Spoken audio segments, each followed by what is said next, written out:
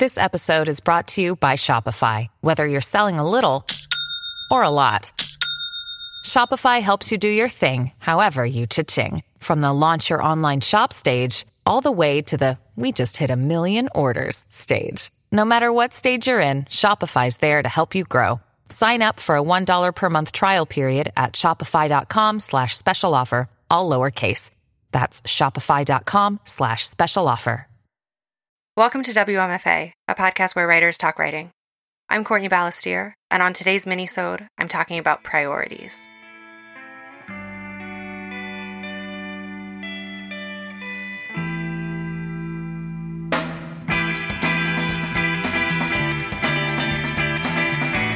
Priorities came up a lot with my last guest, Kat Gardner, but it's something I'm constantly struggling with.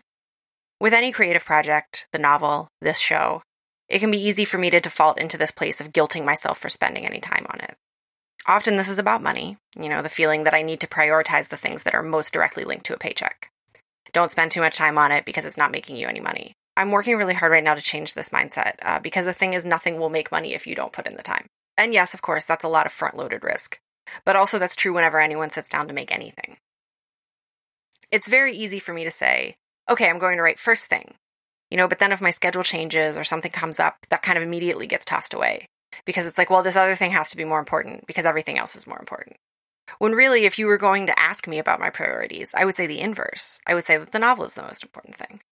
And I think one reason I struggle with that is I can have this very binary way of looking at the world and looking at problems like this. And so I don't always allow room for the fact that a creative project can be the most important thing without coming at the expense or the detriment of everything else. Because really, putting the novel first can mean, let's say, 90 minutes in the morning. Well, there are a lot of minutes in a day. I can put that writing time first, I can make it sacred, and none of that has to mean that I don't do or finish other things that I have to do or finish. But even as I'm saying that, I'm realizing what a paper tiger that panic of must get everything done really is. All the work gets done. It always gets done. I'm realizing that what this is really about is an extension of the last mini-sode on shame. Feeling shame around wanting to be an artist. It's like, well, those things are frivolous, so you can't prioritize them, because that would be like prioritizing, shopping or something.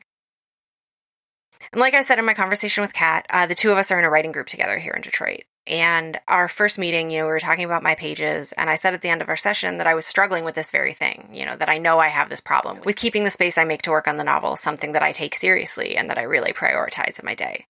And the women in my group had great advice. Patty, who, if you listen to my conversation with Kat, she's the one whose Creative Mornings talk we recommended.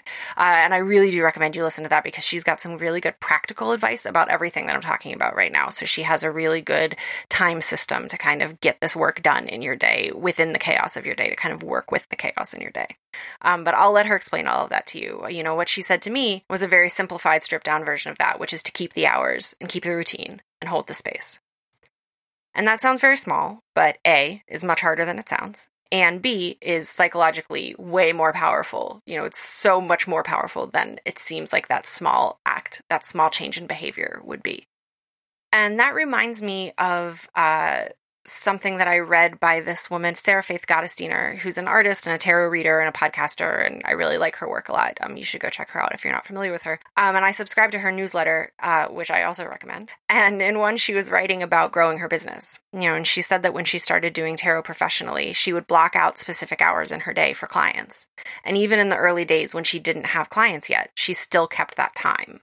She worked on the business. She worked on attracting clients. And this is exactly, I think, where I would go wrong. I would say, okay, I have 3 to 5 p.m. for clients, but I don't have any clients. So I guess I'll just do other shit, instead of saying, how can I use this time to move myself toward this goal of getting clients?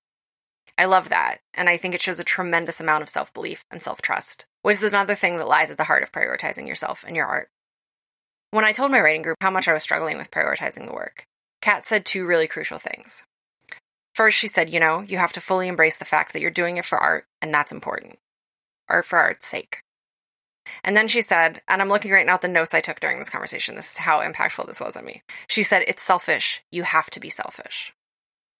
And I think that that's something that's really hard for probably a lot of artists, but I think especially it's hard for women artists, because we're already taught to put everyone else's needs ahead of our own.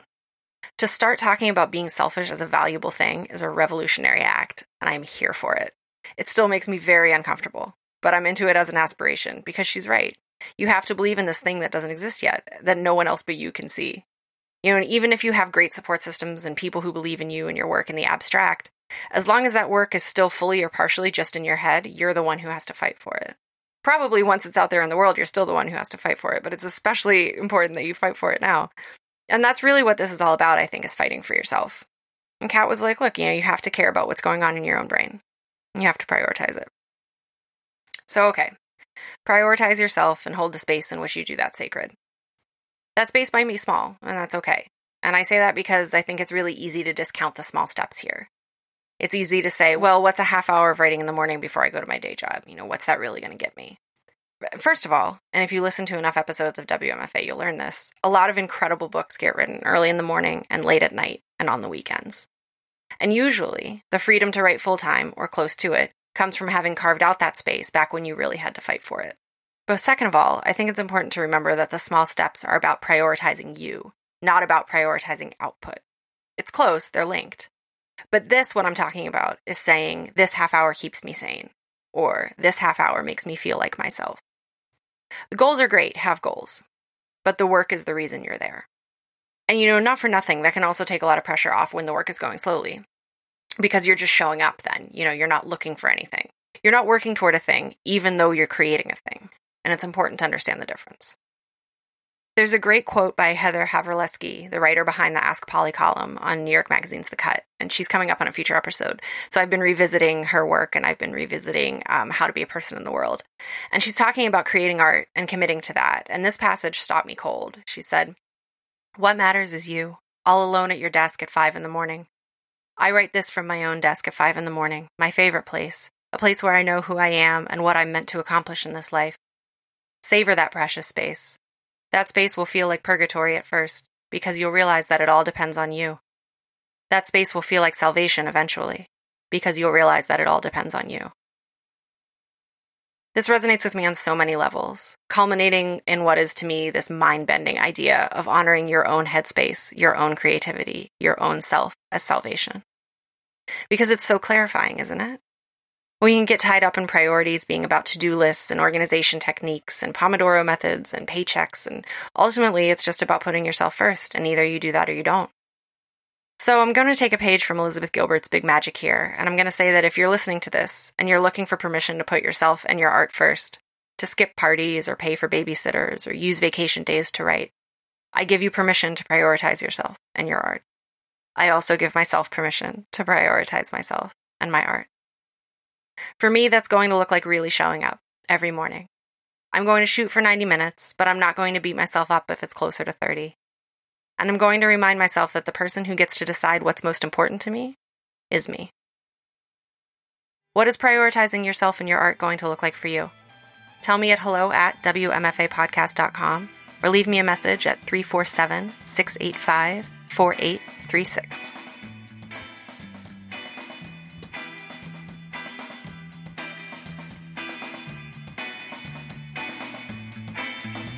The WMFA logo was created by Unsold Studio, and the theme music is Jazz Dancer by Double Winter. Find them at doublewinter.bandcamp.com. WMFA is made in Detroit by Courtney Ballestier, LLC. All rights reserved.